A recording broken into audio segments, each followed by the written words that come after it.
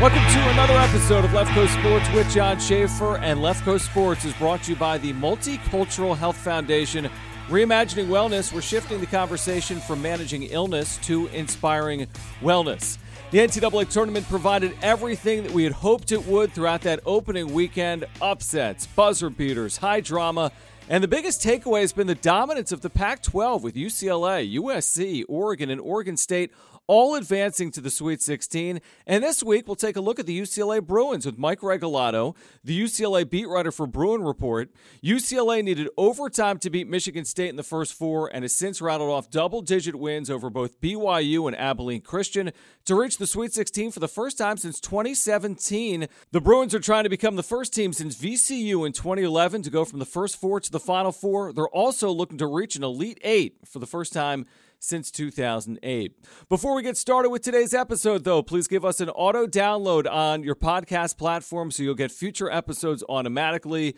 Left Coast Sports is on most podcast platforms right now, including Apple Podcasts, the free iHeartRadio app, YouTube, and Spotify. Please give us a review, too. And while you're here and listening, you can follow me on Twitter at John Schaefer. That's JONSCHAEFFER at John Schaefer.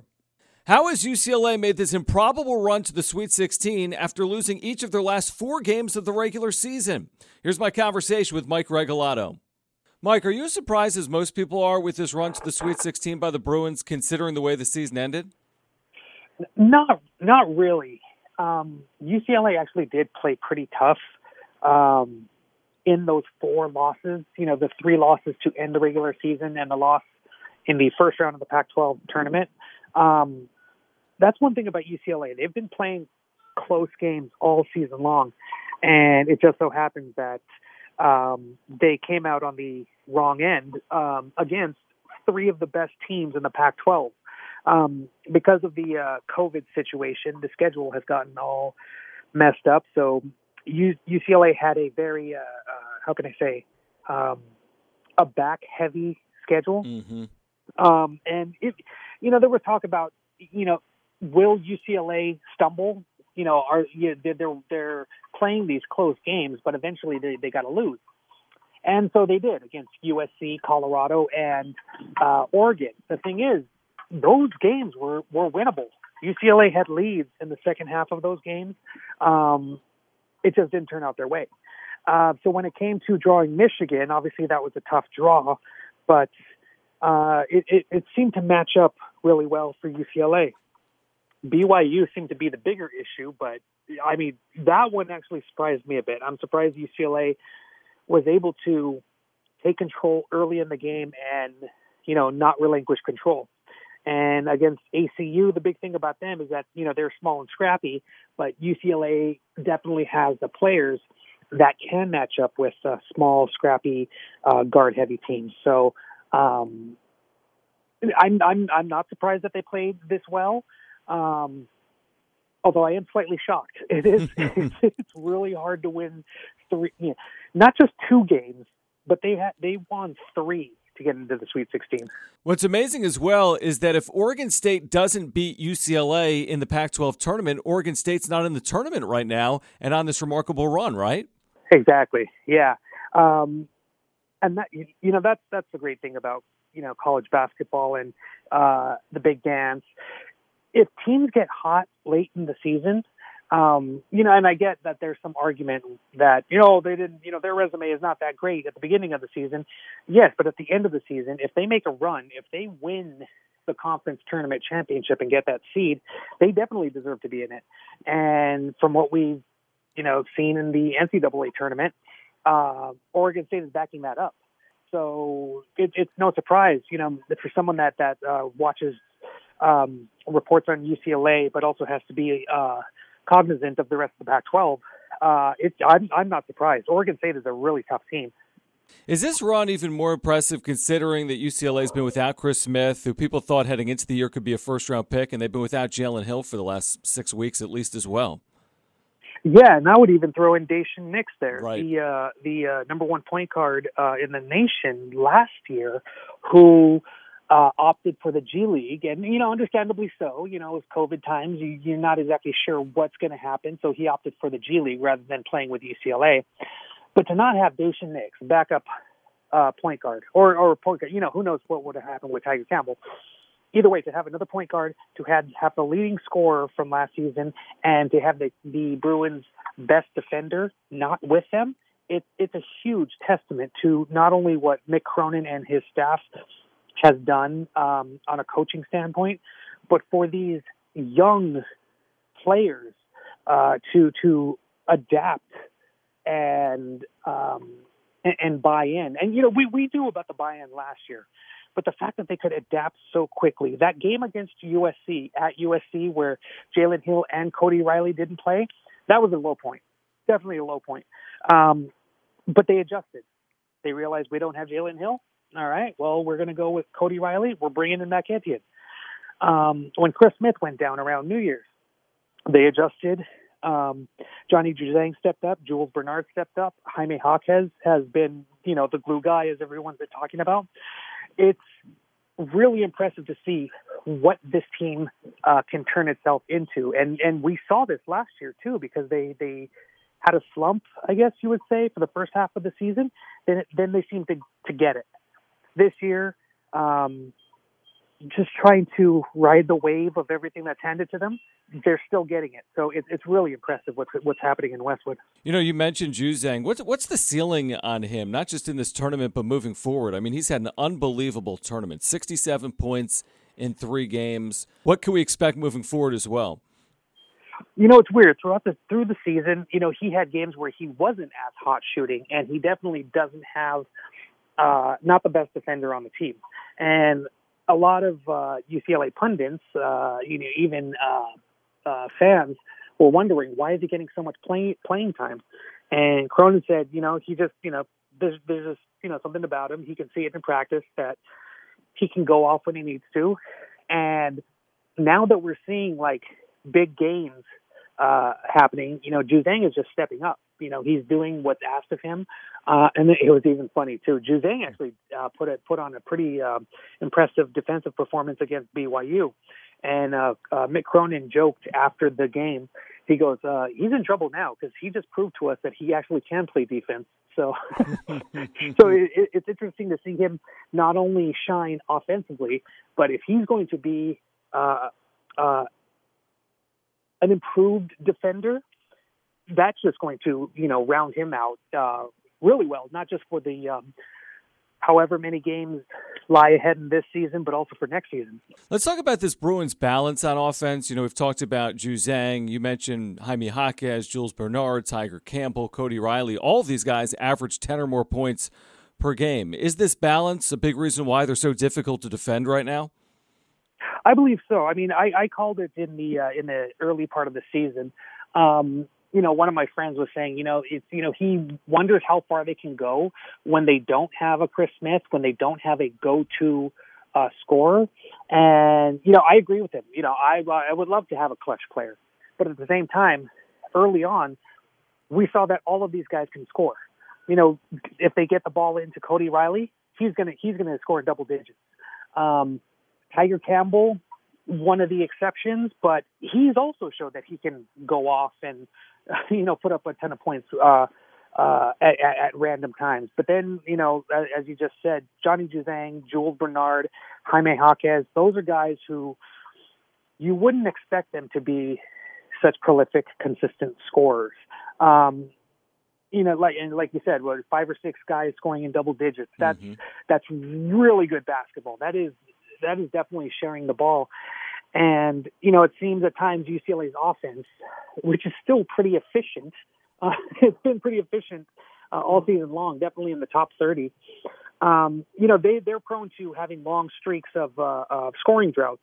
But at the same time, someone finds a way to score.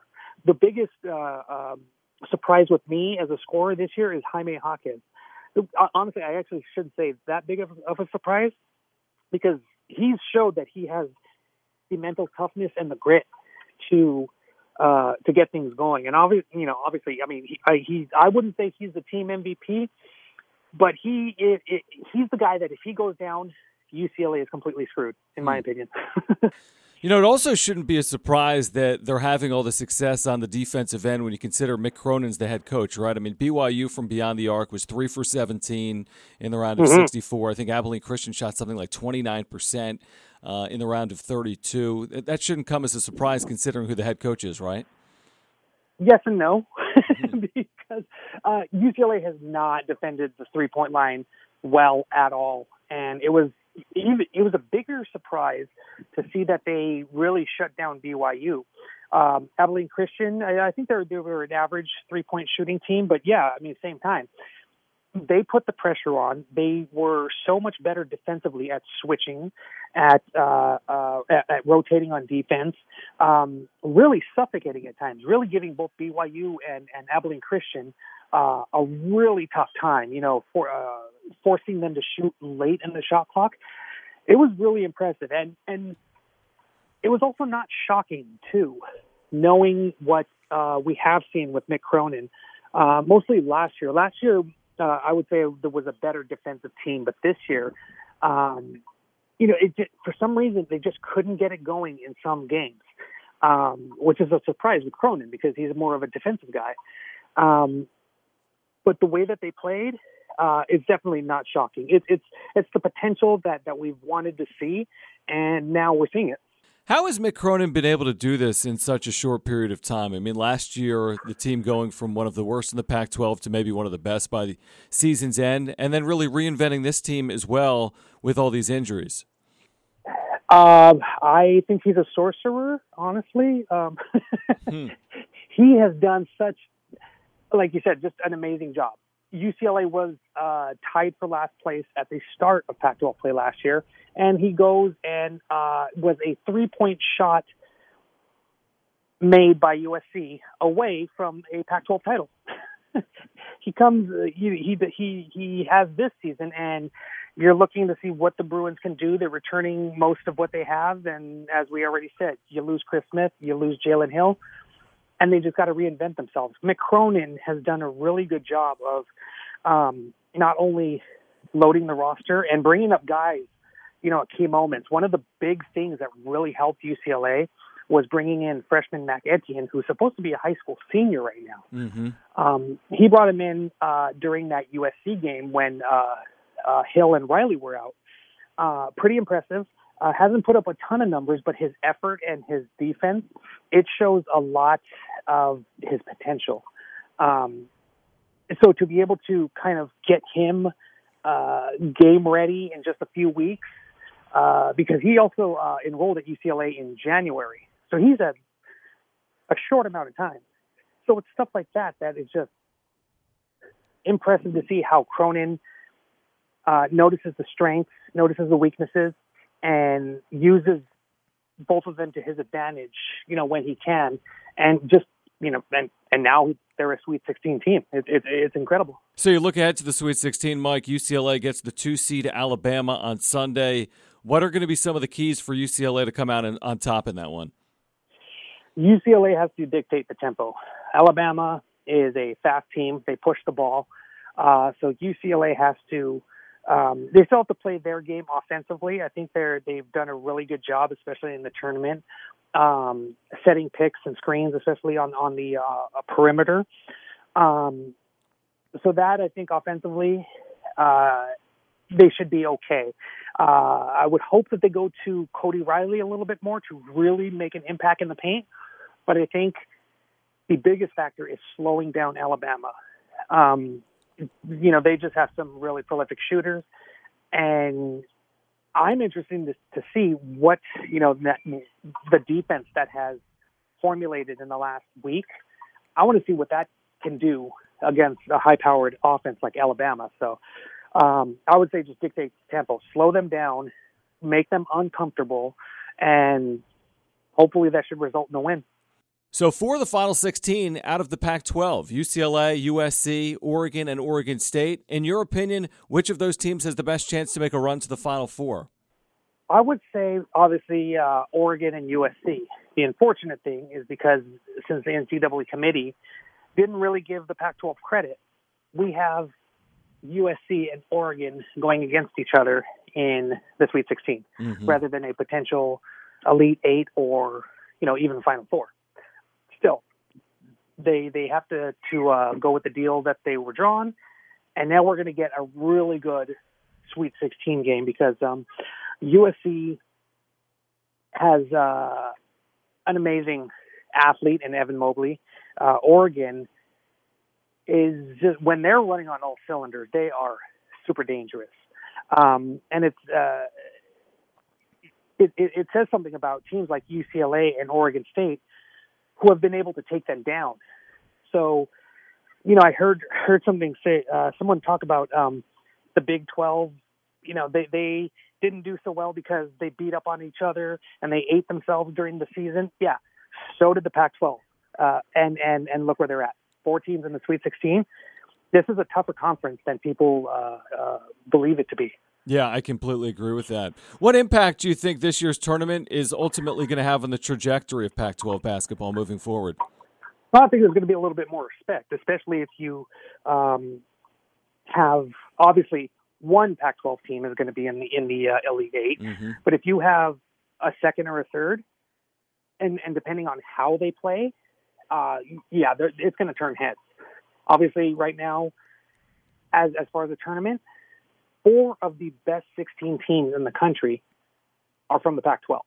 So that's huge. That's going to be big for recruiting. For a team like UCLA, it's not only going to help that you're in the Sweet 16 in your coach's first NCAA tournament, but what also is going to help next year is that Jumpman money, that Jumpman branding from Nike. So things are going to be, not just for the Pac-12, but especially for UCLA, things are on the up and up. And then finally for you, Mike, it's the $1 million question. Would you take Gonzaga right now or the field with 16 teams remaining? I don't know. I'm not a betting man, and I tell people this. If I give you betting advice, do the opposite. But Gonzaga just looks really good. But can they sustain this success? I would go 50-50 on that one. I would just say, hey, football spring practice is coming up soon. Don't look at me. But I do think that the way some of these teams have played, Michigan, Alabama, they can definitely make a run and put it to the Gonzaga. But if my life was on the line, I'd go with Gonzaga. Mike, great stuff today. We appreciate your time and best of luck to the Bruins this weekend. Thank you very much. You guys take care. Thanks again to Mike Regalado from Bruin Report for joining us today. Again, the Bruins face the 2-seed Alabama on Sunday, looking to get to their first Elite Eight since 2008. And we're less than 2 weeks away from crowning a national champion, and we've got you covered from now until the Nets are cut down on April 5th in Indianapolis. If you haven't already, please subscribe and auto-download future episodes on whichever podcast platform you're listening to this podcast on. Also, please leave a review, and again, follow me on Twitter at John Schaefer. That's JONSCHAEFFER at John Schaefer. Don't miss Advance to Indianapolis this month on Your View as we follow local teams and players on their journey to the national championship. Each week, Advance to Indy reviews the previous weekend's rounds and looks ahead to the upcoming weekend. Each show airs 4 times per week with 16 total show airings throughout the tournament. Advance to Indy includes interviews and expert analysis, along with the local stories on the teams, players, and fans that make the madness of March so much fun. For more information, visit yourview.com. That's YURVIEW.com. Next week on Left Coast Sports, we'll get you ready for the Final Four in Indianapolis. Thanks for listening. We'll catch up next week right here on Left Coast Sports with John Schaefer.